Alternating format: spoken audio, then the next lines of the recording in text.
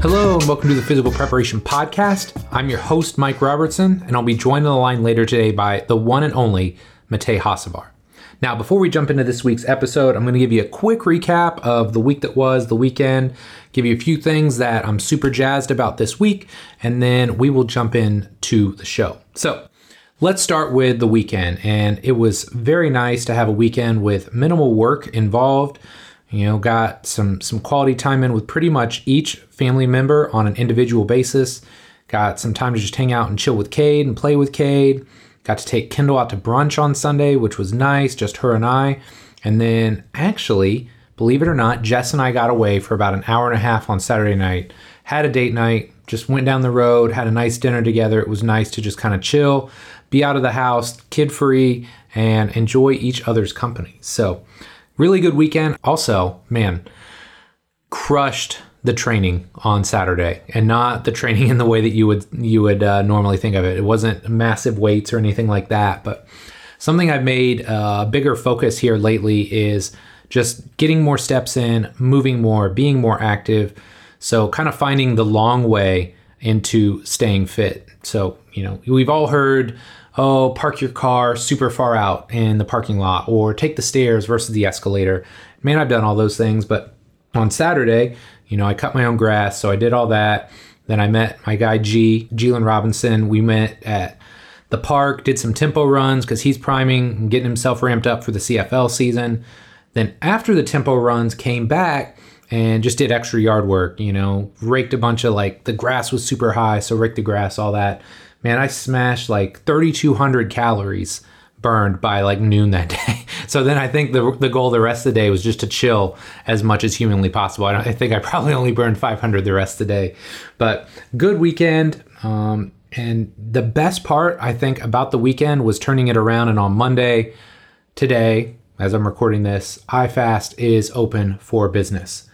It has been the longest, possibly most stressful 2.5 months that I've ever had as a business owner. And look, if you've owned a business for 1 year or 20, there's ups and downs, right? It's the life of an entrepreneur. It's kind of what you sign up for. But I don't think any of us have ever seen something like this before, where you literally have to shut down your business for a very extended period of time. And even when you come back, it's not like things are back to normal, right? We're taking our temperature when we walk in. We're wearing face masks or face shields all over the facility. People are genuinely, to some extent, scared to come back. Not everybody is going to come back right away. But, look, I'm grateful that today we are open back up. The gym is rolling again. Seeing the people's faces, seeing how excited they were to be back in the gym made me feel really good. So excited about that. Excited that we are so close to having iFastU back open again. As I know I've mentioned a couple times on the show, it has been just such an ordeal to get this set up, and my poor web guy, Matt, who helps me out with all this stuff, bet he was ready to pull whatever hair he had left out during this project. But we are close. We've got the WordPress working now. I'm working on the main page, so when you go there, there's actually a link to pay and sign up and get going, but very excited about that. And I think the great thing about iFastU is, look, number one, you get me and Bill, 100%. Not to take anything away from any of the other amazing people that have worked at iFast or that have been a part of iFastU, but the resounding feedback that I've gotten time and again is that people want more Mike and Bill. So that's what you're going to get. So if you sign up, you get a lot of Mike and Bill. You're going to get something from us every single week. So just really excited to get that up and running again. And I think it's also going to fit in really well because while I do offer private coaching and private mentorships, a lot of people just aren't in that space right now, especially financially. They're not looking to pay $400 to $600 a month for private mentorship. And some are, right? But, I've had a lot of people that were mentees and they're just look, financially, I can't do this right now. So when you open iFastU, we're there. So I'm excited about that because I think the timing is perfect. It's going to hit a definite sweet spot with regards to pricing. It's going to be under $100 a month, 2 pieces of content every month, 2 Q&A Zoom calls. It's going to be the bomb. So very excited to get that up. Excited to have training going again. This is actually my busy time of year. I couldn't really talk about it before because I didn't want to risk the $1,000 fine or, more importantly, the 180 days in jail. But man, I've had people in my gym for about 6 weeks now. Not many. And the first 2 to 3 weeks of that were Glenn only. I mean, it was just Glenn because Glenn had already been tested when he was with the 76ers. Their whole team was tested, so I don't think that's anything new. But man, I just wanted to get him in. Want to make sure I take great care of him. He's in a contract year. I want to see him be successful. And then as soon as I could, I started getting my other guys back in because like everything's up in the air, right? Like we don't know when people are going to go back to sports. When they do go back, are they going to play meaningful games? How long is it going to be till they play meaningful games? What is their training camp going to look like? How long are they going to have to ramp up?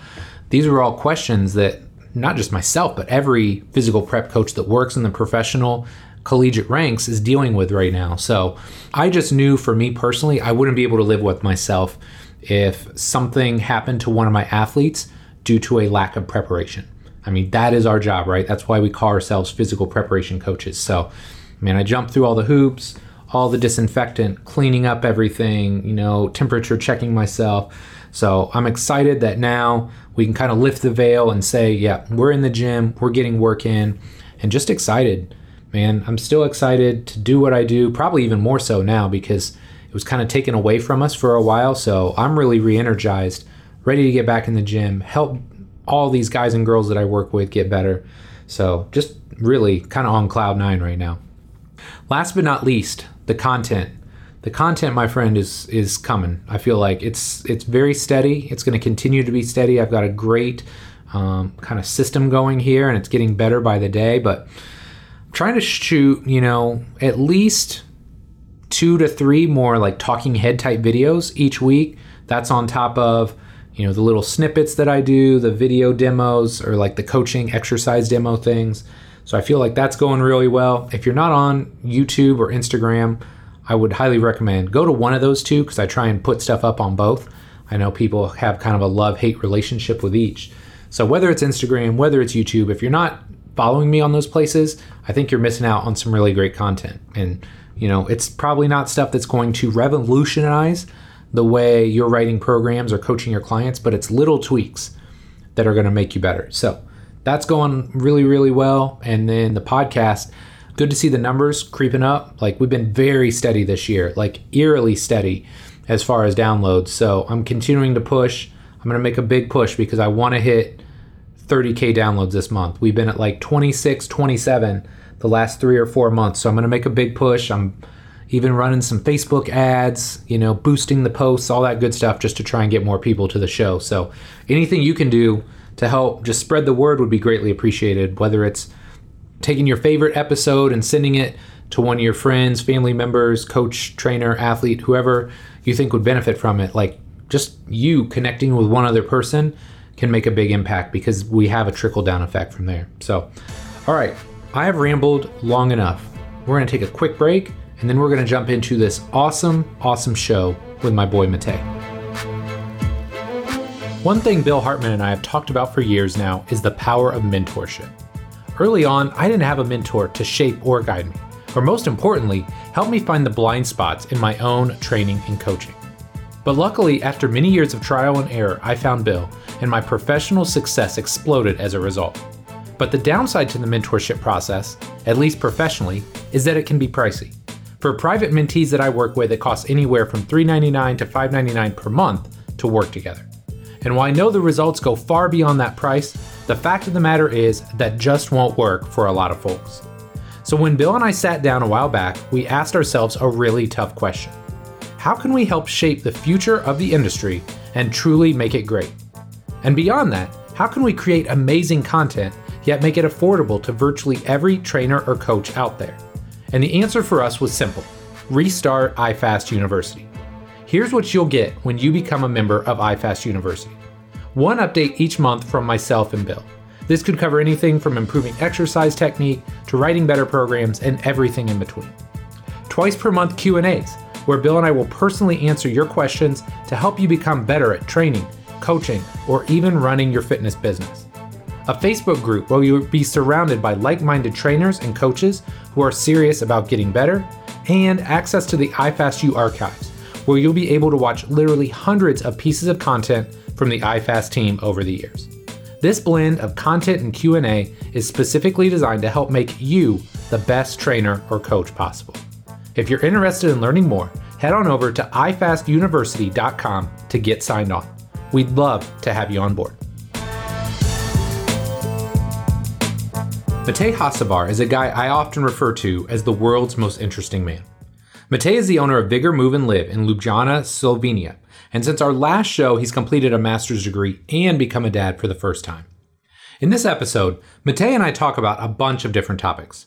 We start with a serious chat about sports science and how to use it practically without getting overwhelmed with the data. From there, we spin off and we talk about training adults and the concessions that you have to make or that you should be making as you get older. And last but not least, we talk about his pet project, the Movement Culture documentary. As always, this show with Matej doesn't disappoint. I really hope you enjoy it. This is one of my favorite human beings in the whole world, so I really hope you enjoy this episode. But enough for me, let's do this.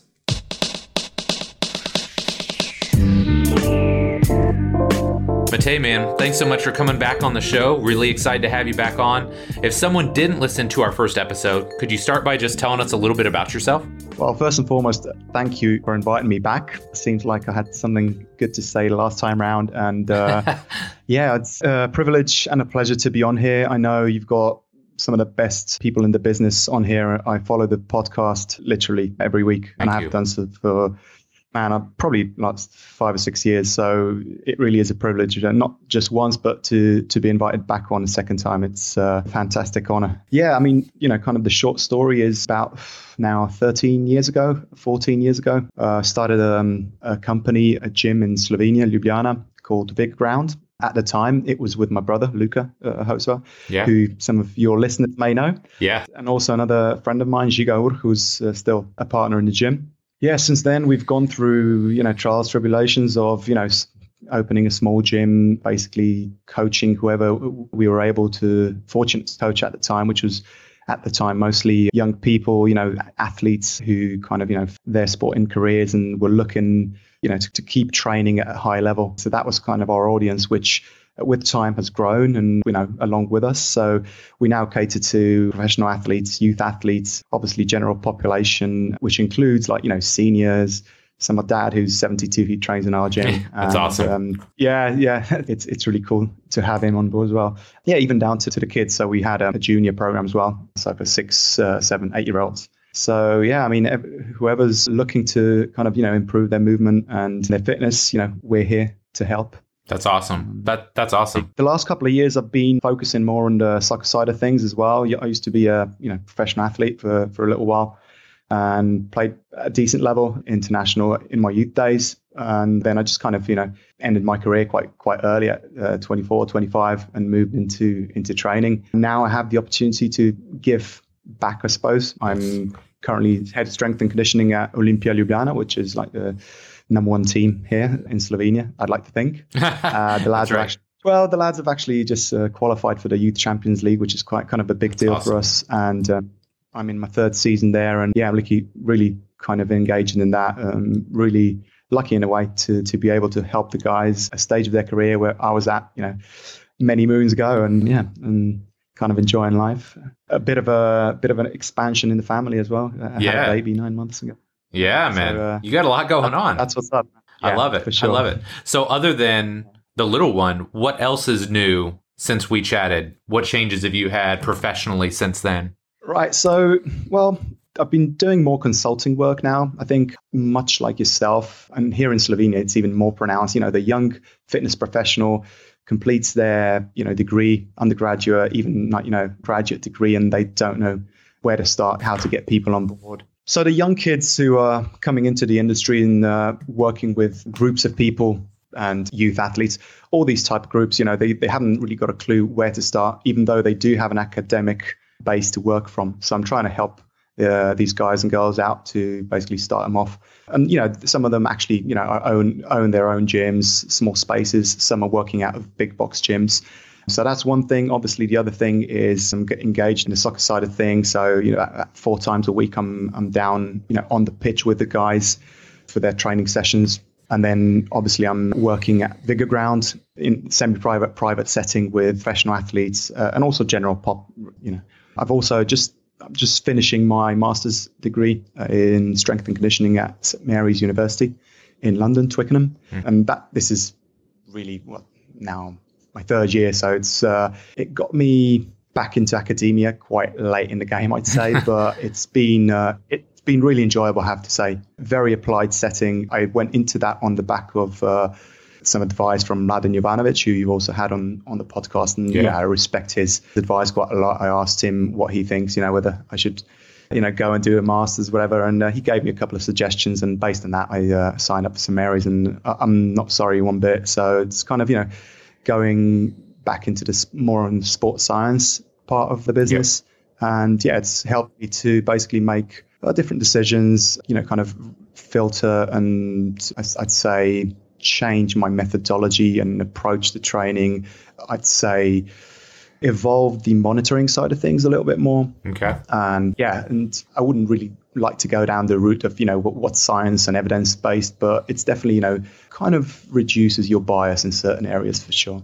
I gotcha. Very cool. Very cool. Well, I would love to kind of jump in here because I've got a ton of topics I want to cover. And I think I'd love to start with soccer because I know you've not only played at a high level, but you've coached now at a high level as well.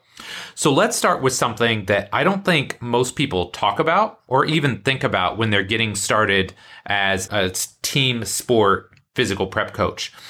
And so what I'd love for you to talk a little bit about is the differences between being on the pitch with them and being in the gym with them. So how are the dynamics different when you move from being on the pitch, which is their world, to coming into the weight room, which is your world? Well, first of all, that's a really good analogy, their world and my world. I'd say I'm kind of privileged here to be working with these guys because, that used to be my world as well. Mm-hmm. So I can relate to what it was when I was 17, 18 years old. You've got all these ideas in your head, you're going to play professionally, you're going to play abroad. And, I was willing to train my socks off every time I went on the pitch. And these guys, they love their football or soccer rather, but they don't really like going to the gym. But I think these days the tide's turned a little bit. And I'd say some of them, I wouldn't say most of them, know that it's become almost a necessity to kind of, basically improve their physical performance across the board so that, just training with the ball is not enough. But for sure, there's a lot of anxiety with especially the young players coming into the gym because, they don't know. Sometimes it will be the parents that will introduce them. Sometimes it will be their agent because, by the way, everyone who's like 14 years and can kick a ball has an agent these days. Yes. So it might be players coming into our facility without them actually, asking to come into the facility. So first of all, it's about, kind of talking the same language, communication. So explaining to them how this will help their game on the pitch, first and foremost. And obviously the guys who I train on the pitch, some of them come into my gym as well. So it's a much easier transition in that case because already on the pitch, I'm explaining what kind of limitations I may be seeing. And obviously I don't use those negative words with them, but I'm trying to basically steer them into the direction where, you want to be a robust athlete. It doesn't matter if you're a soccer player, basketball player, whatever, but, we're trying to get you more robust and basically basically get you resistant to injuries such as hamstring tears and stuff like that. Yep. And I think once I speak their language, it's much easier to introduce them into the gym environment. And look, it's not been easy because sometimes they still don't know what's a good gym environment and what's not. So they'll see stuff on YouTube and they'll just look at some exercises that they think are sexy. And, sometimes they'll ask me, are we going to do, chest and upper back and stuff like that? And I have to explain to them why we're doing that, this program, Yep. So I think it's a cliche, but definitely communication is key here. And, obviously I was that kid, 18 years old on the pitch, trying to make it big. I think it's easier for me because I've been there to explain, why they're in the gym and why they're doing the stuff that I'm asking them to do, really. Yeah. I think one of the things that's interesting too is because we're approximately the same age, or at least in the same age range, right? And like we remember like how we came up, and it wasn't programs like we write today. It was like chest and back or bodybuilding splits or whatever the bodybuilders did. So I think now it's helpful because we remember, hey, like, yeah, it was a while ago, but we remember what it's like to be a 17, 18-year-old kid, right? And you want to build the showy muscles and you want to look good, obviously on the pitch, but you want to look good off the pitch, right? Because there's other interesting things in life. But I think it's helpful now that we have better explanations, right? And we can explain like, look, here's why you may want to do this, and maybe we can sprinkle some of that in, but here's why we're doing this, and here's how it's actually going to improve your performance. And I think when you can help them understand, like, okay, this is where this would be valuable, right? The chest and back day versus this is what we're doing and how it's going to help your performance. I think if you can explain that at a high level, it's so much easier to get buy-in, because if you don't have a good explanation as to why what they want to do won't necessarily help them, you're really going to struggle to make that connection and to get the buy-in that you want. Exactly. And I think obviously, some of the guys, even their parents may know me or have known me as a player before, so I have a little bit of clout there. Yes. And then I was fortunate enough, obviously, it's definitely not just down to me. I was fortunate enough to work with some players, 18, 19, who went on to make it really big in Slovenia and in Europe, playing in some of the biggest European clubs.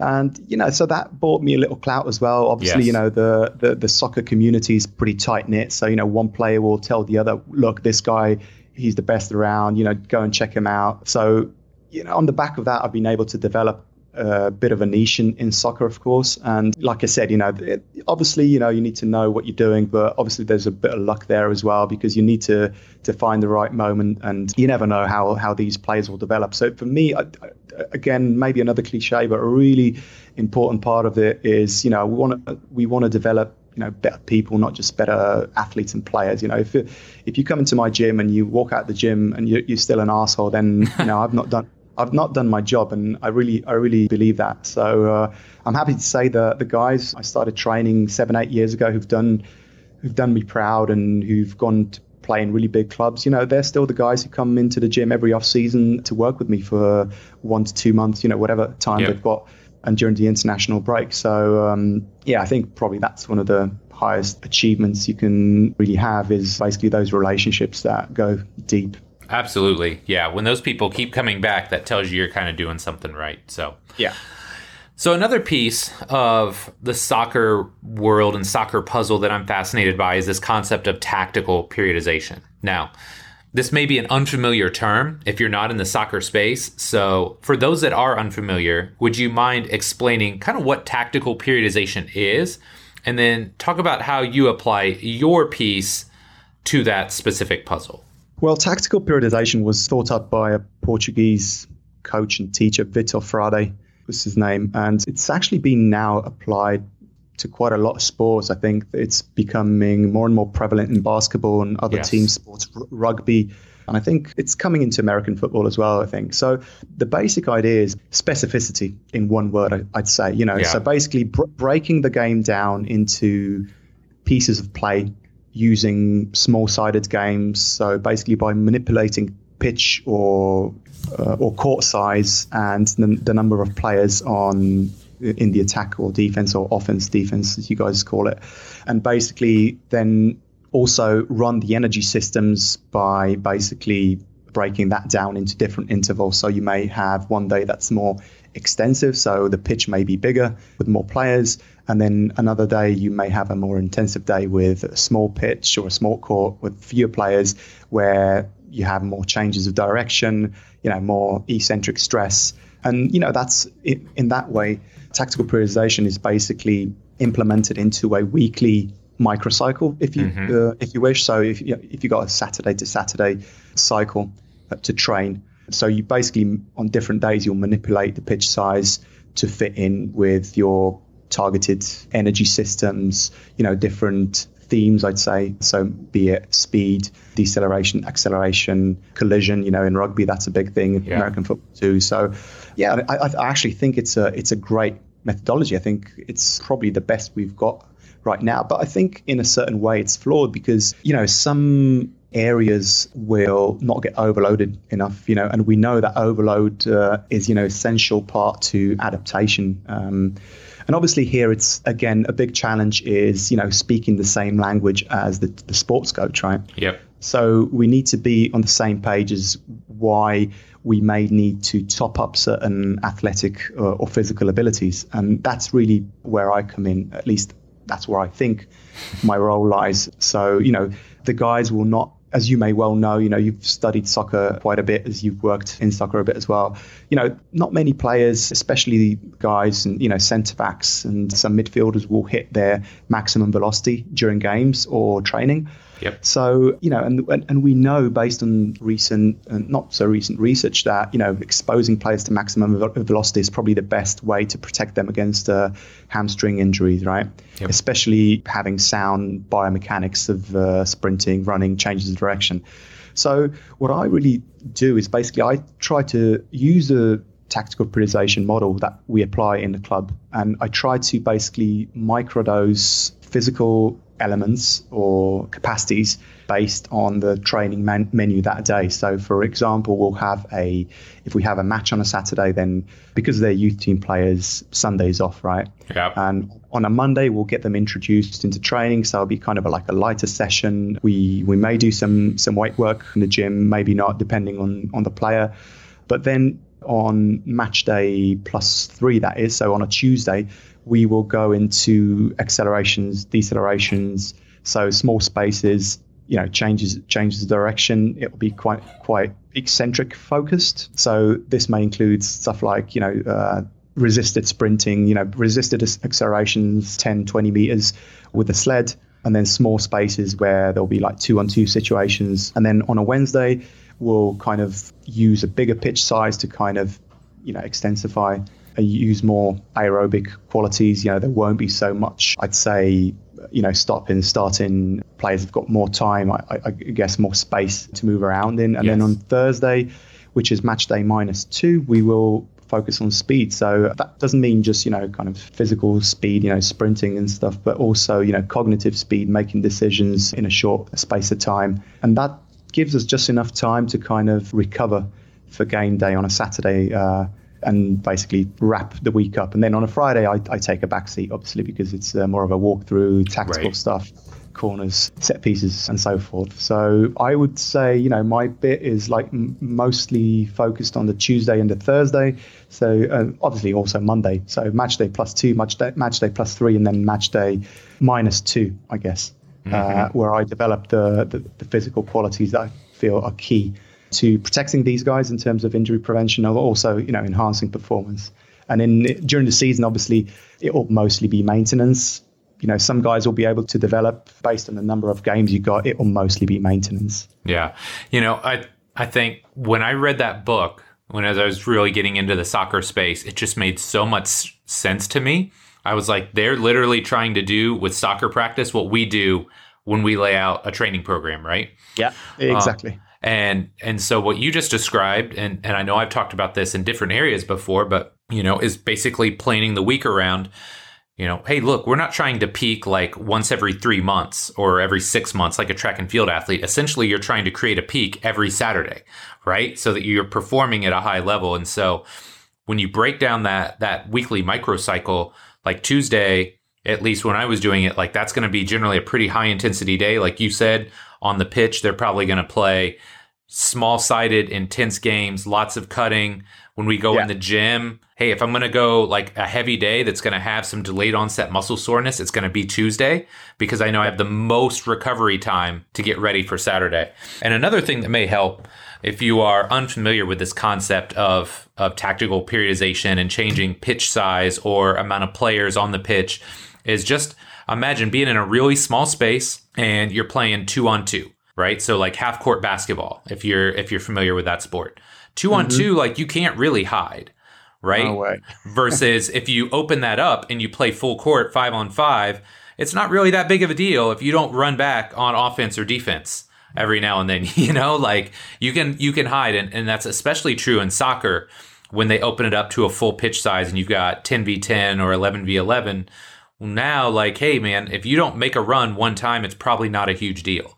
So I think that helps you kind of understand how intense the game is going to be and the energy systems you're going to train. It just helps you have a better understanding of, like, what is the coach trying to get out of this specific drill or exercise. I think a good analogy for the strength coach here is basically manipulating density of work, right? I mean, when you've got so you mentioned like on a Tuesday, or you'd have like a 2v2. So that's a lot of, number of repetitions, number of actions every minute or whatever time frame you're working in.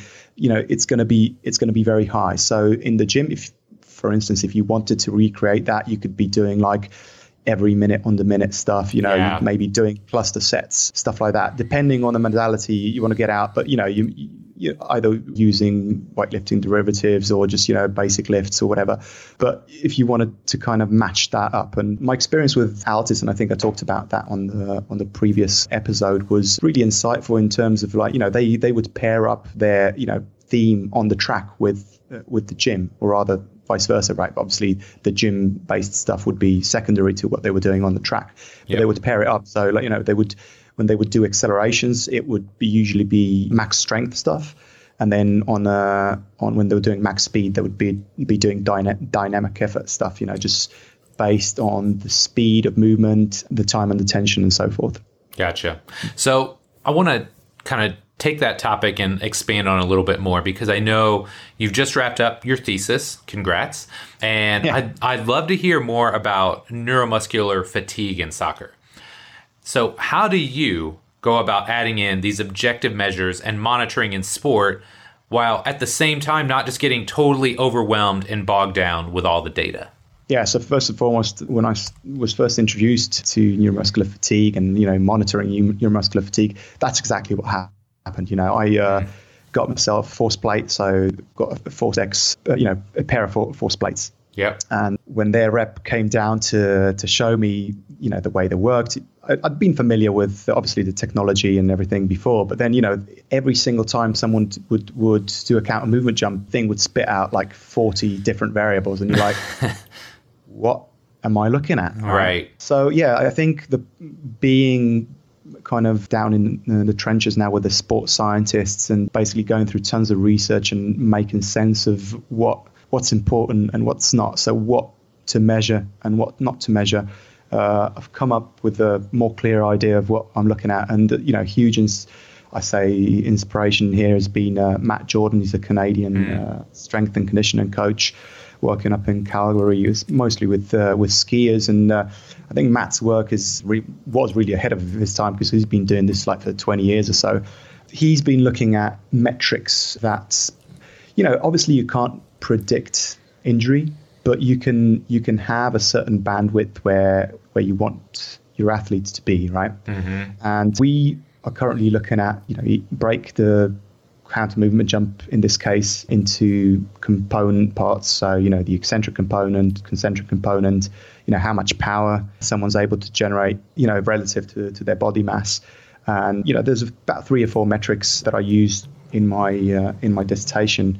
That included eccentric braking impulse, so relative peak power, relative to body mass, that is, and RSI modified, right? So reactive strength index modified, basically the flight time to contraction time ratio. Okay. And it basically gives you an insight into not just performing the counter movement jump or vertical jump, but how someone's jumping, right? How long they need to produce the power that they need, and is that in line with the time they've got on the pitch to produce power, right? We know that, world-class sprinters, the top sprinters, they only spend like 0.08 seconds on the ground where they're running at max velocity, right? Obviously, for soccer players, that would be a bit more. But, during the acceleration phase, that's even prolonged a little bit. But, we can look at their jumping strategies and see, how they load from one side to the other. If there are major asymmetries, we may look at, kind of addressing that. Obviously, there's some asymmetry that's inherent to the human body. But when, again, they come out of a certain bandwidth, so I'd say a gold standard is about 15%, I'd say. Okay. So once they kind of go beyond that, we're going to, signal a red flag and maybe ask them to come in for additional monitoring and assessment to see why are they loading one side of the body more than the other, why they may be loading one side of the body more when they're descending into the squat in this case, the eccentric part, and why they're loading the other limb more when they are taking off, and again when they're landing. So I think this needs to be taken simultaneously with some video, because obviously, you can run all the numbers you want, but, you need to see people moving as well. And sometimes I'll have 4 to 6 athletes, go the actual testing. Nowadays these companies have got great software behind all their products, so it's really easy to for the software to spit out data. But while you may go through 4 or 6 players in like 10 minutes, which is great, you really have to take time and look at video later on to see, okay, this guy is really hinging during their jump, as opposed to like using their quads, opening up the knees, and really using that triple flexion. And that can inform and should really inform the program, if they're working with you in the gym as well. And I've had, like, unfortunately for them, fortunately for me, tons of young soccer players rupturing their ACL. So I think I'm about 30 players in now. Oh, wow. And after a while you get, recognize certain patterns, and now having, some objective data to work with, it, just kind of, it's a little bit easier for me to detect things that are off, so in a player, and I'll be able to address that before, they may go and rupture it again, or the other one. Yeah. Which is a big deal, obviously, and can end the career before it's even started. So I think the most important word that you said here, and I had written it down because it's something that we have to understand, is strategy is so important here, right? When we're talking about neuromuscular fatigue. So this was something that I think was lost on me. I know definitely when I was a young coach, and it's made more and more sense the longer I've done this, but you have to have tests that are sensitive enough to get what you want, right? So for example, if we just look at a vertical jump in and of itself, and somebody can jump 30 inches, whatever that is in centimeters. But if they can jump 30 centimeters and they do that on Monday and they do that on Tuesday, well, then maybe you would think, oh, they're fine, they're ready to train. But unless you can break it down, you can get more sensitive, like you were talking about, like eccentric RFD. I know that's something that we've looked at in the past. Like that's something that can be massively different. So the strategy and how they create that 30-inch jump can be totally different. Right? One day it could be very bouncy and elastic. The second day it could be very muscular based or more force based. So I think that's just such a great point, and something to remember is you've got to have sensitive measures, because I think far too often we rely on the lowest common denominator, right? Like just a jump height or just a strength number. And, how they produce that vertical jump or how they produce that strength can be wholly different on a day-to-day basis. It's huge. And I was obviously fortunate enough to have GPS technology as well whilst I was doing my thesis or dissertation, what have you. And, obviously sports science is where, we're really trying to kind of like predict, so if you've got X, then Y is going to be, so much and so much. So basically, sports science is really interested about, the outcomes based on, some input, you'd say, right? So we're trying to predict certain things, but, often we can't predict stuff because there's so much stuff that's going on, outside of the game and outside of training as well. But it just, I think neuromuscular fatigue and monitoring it is just a little insight into how you can go about adapting and adjusting your program as you go along, because we all know right now, the days of writing out 3-month program are past, right? In soccer, I've got to adapt on a weekly basis, right? So I think so if I've got 2 sessions with a player every week and I'm testing their neuromuscular fatigue or, their neuromuscular output on a Monday, I'll know, how I can adjust my training on the Tuesday and the Thursday, right? Yep. And that includes the pitch and the gym itself, right? And I don't think it's really, we may go after this, sports science is going to go after the correlations and causations and everything, which is great.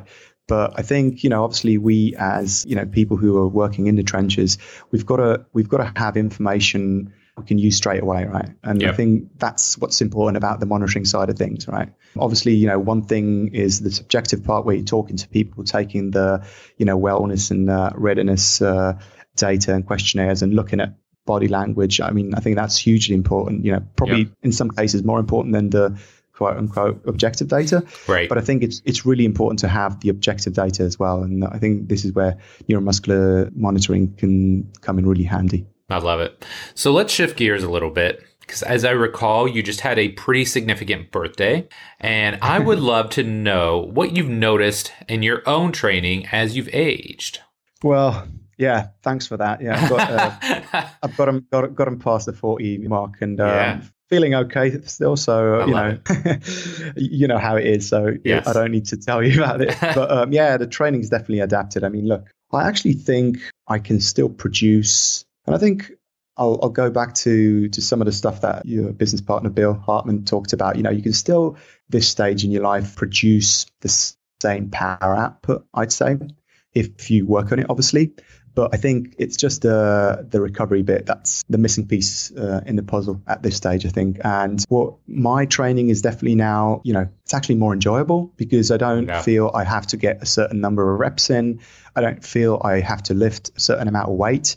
And it's basically all about, feeling good, obviously looking good as well. But, so I'm very cautious of the fact that I'm trying to get in stuff that I know I need, and then also that I get in stuff that I know, I want. So I'm sticking to my, jiu-jitsu training because that's the part that I'm really loving. I'm sticking to my five-a-side soccer, but obviously, I'm not neglecting the gym. And I think the only, or rather the biggest thing has been, I've never been a big 2 hours in the gym kind of guy. Never have been. I don't know anybody like that. No, I wouldn't know anyone myself, especially not in my family. But I think as you age, the focus gets much sharper, right? So, and that includes the gym. So I love going into the gym, but I give myself a set amount of time. And, I get, if you want to call the main lifts in, and that's in. And if I get any accessory stuff in, that's great. That's a bonus. If not, I'll again use that term microdose that on the other days when I'm, supposed to be off, I'm doing other stuff. But, it's maybe a 20 minute session where I'm doing like EMOM stuff every minute on the minute, or, just getting some quality density work in, right, in a, I don't know, circuit training fashion or something like that. Yeah. But I think also a big thing is obviously keeping the body fresh and recovered, right? And thankfully, I've you've been here as a speaker, but Slovenia and Ljubljana, offers the great outdoors. So we try to get out and hike a lot, and get out into the nature as much as we can. I think that offsets a lot of the stress in life and in the gym as well. So definitely intensity still there. Volume definitely down, and probably frequency down as well. And I suppose to finish that thought off is not worried about skipping sessions because I know I'm going to get it in the next day or whatever. Some other way. Yeah, exactly. I don't know how much older Dan John is than me, but I remember reading a lot of Dan John stuff 10, 12 years ago and just thinking like I get it, but I don't get it. And as I've gotten older, it's like, oh, now I get it. I get it. Like he wrote an article a while back called the OLAD program. It was like the 1 lift a day program. It was like you go on one day and you squat. You go on another day and you military press. You go on another day and you deadlift. And at the time, who would want to just do 1 lift a day? And then you get to 40. And it's not even the recovery thing, right? There's that element of impaired recovery. But I think a big part of it, too, is just the time constraints. Exactly. Right? You got other stuff going on, man. You've got a family, you've got work, whatever. So it's like, oh, now I really get why that's such a big deal. So I've got a follow-up question to that. How has that changed, knowing what you know now and being where you're at now? How has that changed how you program or how you coach your over 40 population? Well, it's been huge. I mean, obviously, all our programs are biased, right? Based on what we know, what we've experienced, who we've been exposed to, I guess. But I've been fortunate enough to have worked and continue to work with a group of guys, and there's about 12 guys since, practically when we opened the gym in 2007.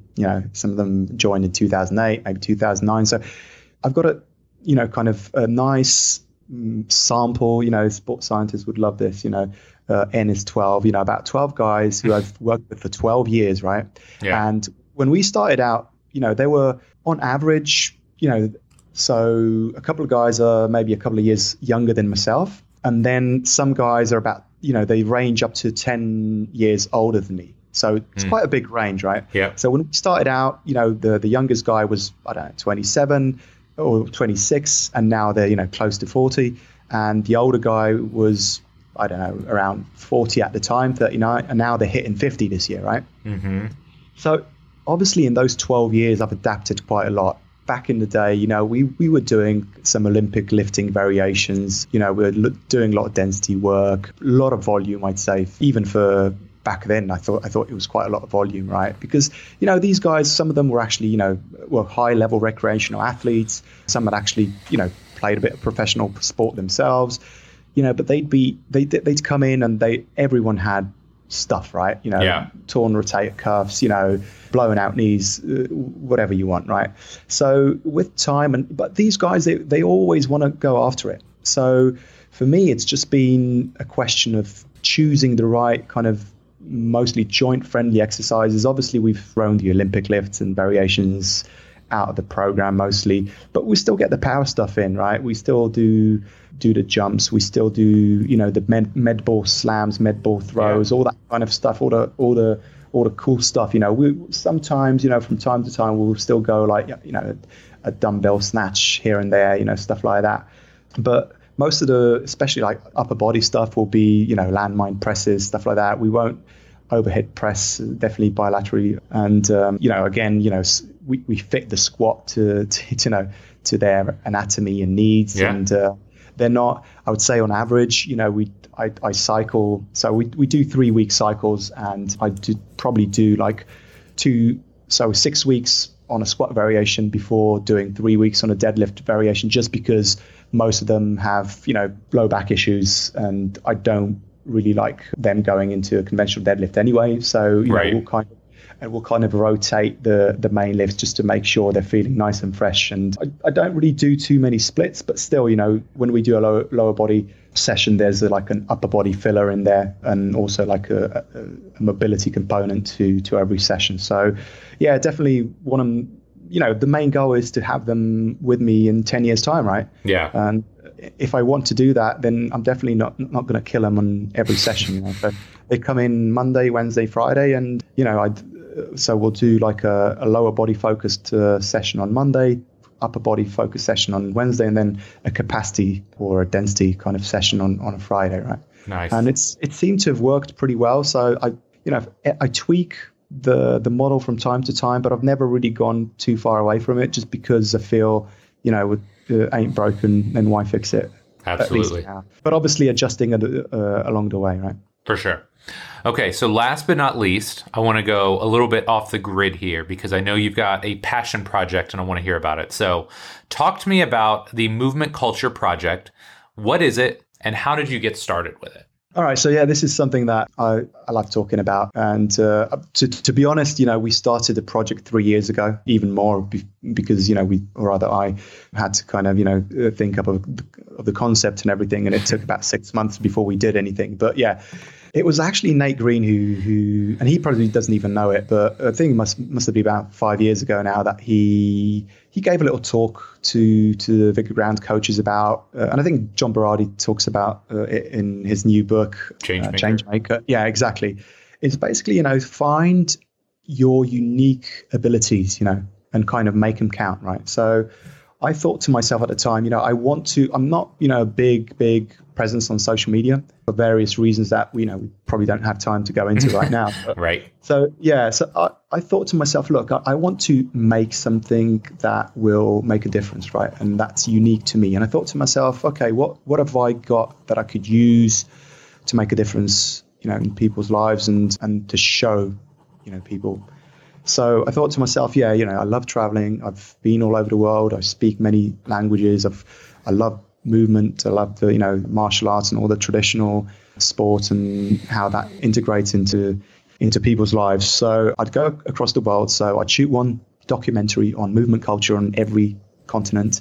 and I'd make a documentary about it. So I started out, decided to go to Rio de Janeiro first in Brazil because my jiu-jitsu coach and good friend, Carlos Maia, he's from Rio originally. And, we just had access to people who could tell a story over there. And why I did it was because I wanted to, having worked in professional sports and come across many youth athletes, a lot of these guys, they don't have the resources to come into my gym and pay for the training, right? Right. So I thought I would like to make training more accessible to certain people, and not just certain people, but also across the generations. I thought, so my dad and my mum, they developed Parkinson's disease about 6-7 years ago. My dad still goes into the gym twice a week, but you can see how that kind of disease influences the way you move. And I thought it would be really cool to come up with a project that would try to address that, and through a fun way, looking at how culture and environment impacts the way we move. And so we went to Brazil, we shot this documentary, and then, now it's been three years since I released it. So now it's ready and it's up. I've got a landing page now where people can go and check it out, and it's obviously free to check out. And all I'm really asking people is basically to share it if they think it's worth sharing. And there's a little kind of fundraising theme behind it as well. So we're trying to help people with Parkinson's disease and also underprivileged youths to come into the gym and train. Yeah, so it's one episode in now, and obviously kind of because it was self-funded, it kind of took a back seat, and also to my studies, and now having a family and all that. But I'm really, really kind of convinced that I am going to make the other 4. So I'm just looking where we'll go next, whether it'll be Middle East, Africa, or maybe somewhere in Asia, depending on the situation right now when borders open. It's right. But it's definitely something that I'm looking forward to big time in the future. And what is the website so that we can make sure we link it up? Yeah, so it's movementcultureprojects.com. That's what it is right now. And like I said, there's an intro video where I talk about why we and I made it, and then there's a short documentary that's about, I think it's under 20 minutes. So even for the people who don't have time, I think it won't be too long, and hopefully they'll get something out of it. That's awesome. We'll make sure we get that in the show notes. We've done the big question before, so I want to go a little bit different route this time. If a new coach came to you and wanted 2 to 3 actionable items to help them be successful in their career, what would it be? Yeah, that's a really, really good question, and one I get from a lot of the guys I mentor. It's been on my mind for quite a long time because, I've been doing this master's degree for the last 3 years, and before that, I was asking myself, how important is it to have a degree and, formal education to do what we do, right? Right. And I'm still not quite convinced, because obviously it helps, right? Because you do not have to know the basic science, right? Right. But it will only get you foot in the door. Not even that. You really, really need to know how to communicate. And like I said here, it's very cliche these days, but I think it's been a very good time to talk about the soft skills that we develop as coaches. And Nick Winkelman's out with a book. I think it's called The Language of Coaching or something like coaching. that. Yeah. And works like that are just huge to the field, the industry right now, because I don't think we do a good job of communicating to our clients and athletes. And I think it goes back to when you asked me the first question, basically my world, their world, right? Yeah. Because people are coming into your world and you have to make sure it's their world as well, right? And now how you do that, it depends on who's in front of you. You have to know the language of the person that's in front of you. And I think I talked a little bit about this in the first episode, is how knowledge of different languages has helped me, obviously working with people from different countries, obviously it helps.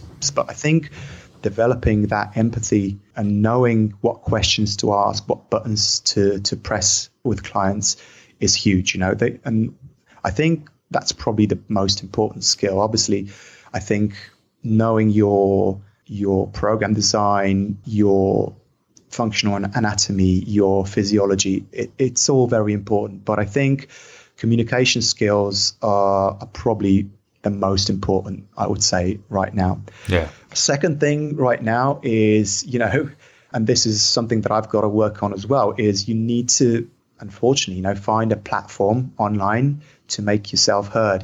Now, if you're not good with social media, you need to find another platform. Maybe that's a blog, maybe that's a podcast, maybe it's in-person workshops, because I find it much easier to talk to people face to face than into a camera.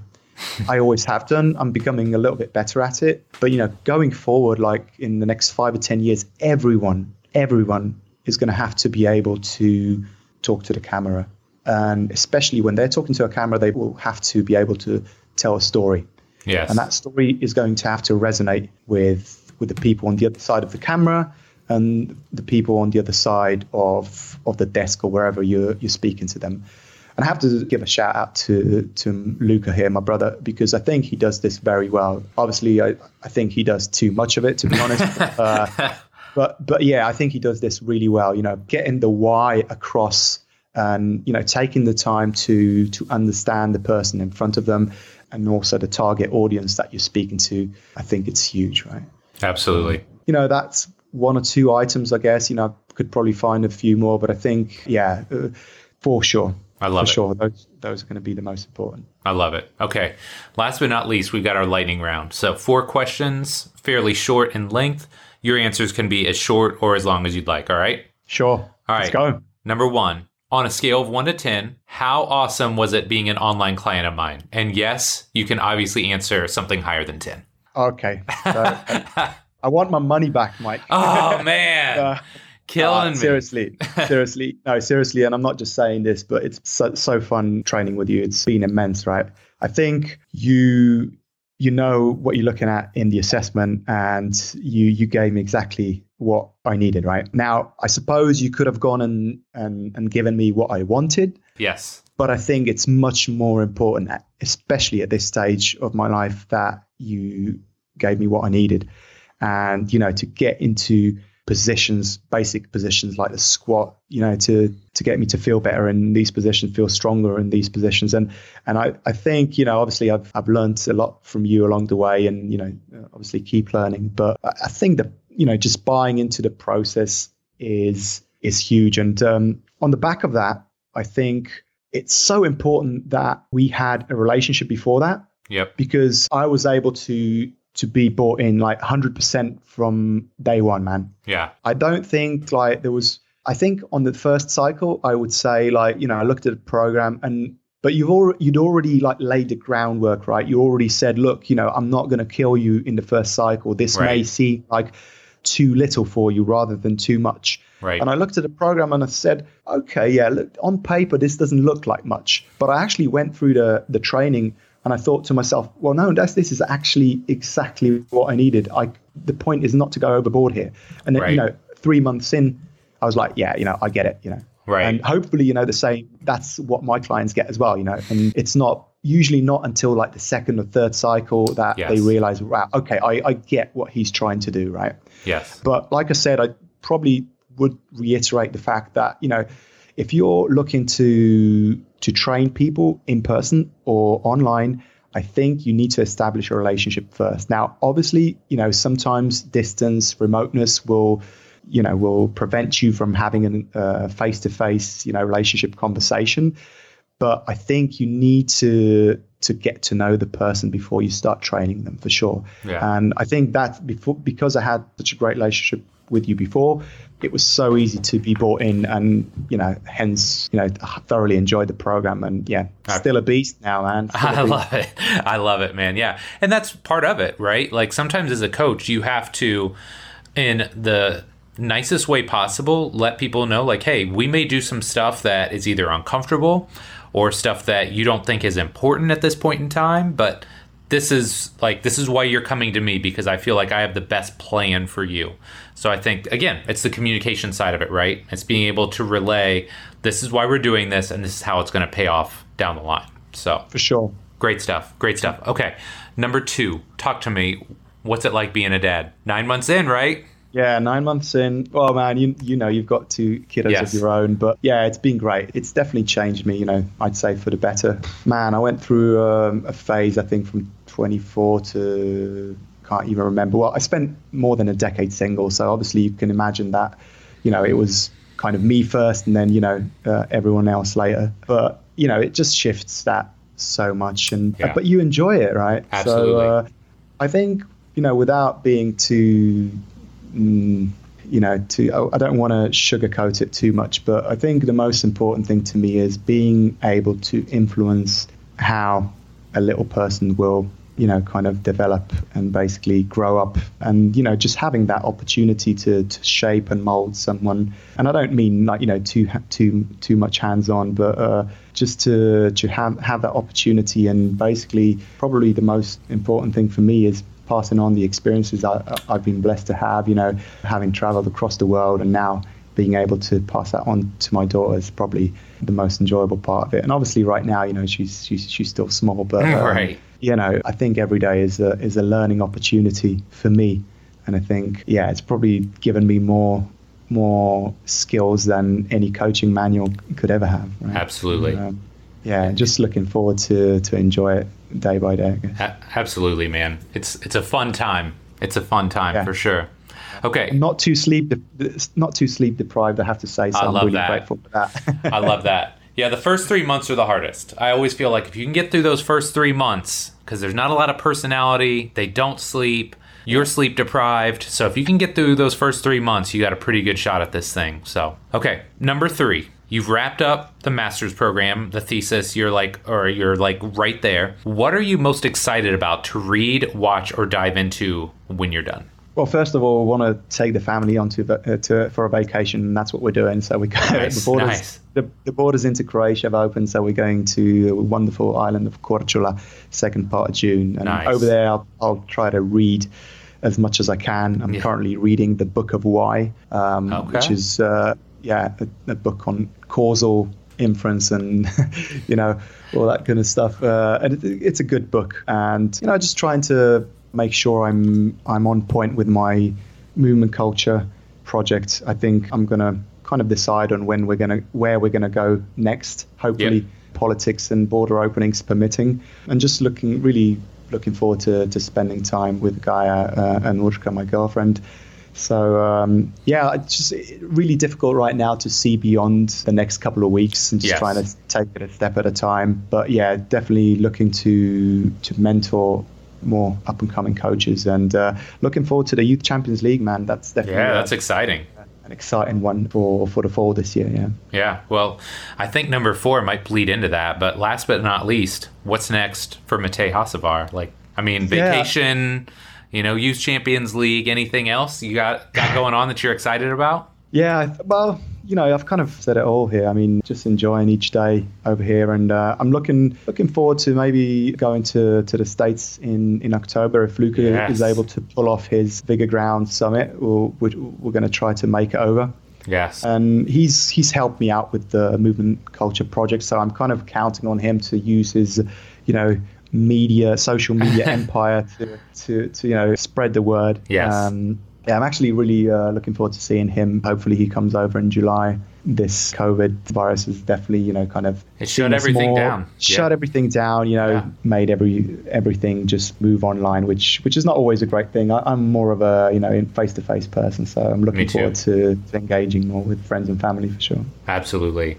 Well, Matej, you've been awesome today, my friend. So great catching up with you. Where can my listeners find out more about you and everything you have going on? Well, you know, my social media presence is limited, but I'm on Instagram, Hotshot Dervish, and then movementcultureproject.com will be a big thing. I also have a little blog that I've started not so long ago, makingsenseofperformance.com. So yeah, I'm going to try to do more stuff for sure online. Like I said, I get a lot of grief from Luca for not having the social media presence he has. So I'll try to up my game a little bit. But you know, I'm not going to change. So I think it's going to be like, you know, coffee, friends, family, and traveling, man. So I love it. I love it, man. That's why I called you in the first show the world's like the most interesting man in fitness. So Thanks for that. I got some good feedback on that. Thanks. You're welcome, man. You're welcome. Well, again, Matej, thanks so much for coming on, man. This was really great.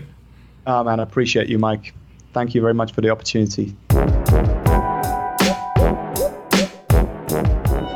All right, my friend, that does it for this week's show with Matej. Sincerely hope you enjoyed it. I just enjoyed catching up with him, but I mean, such a wide range of topics there, from sports science to training adults to the Movement Culture Project, which I haven't watched yet. I am super excited to go check it out, though.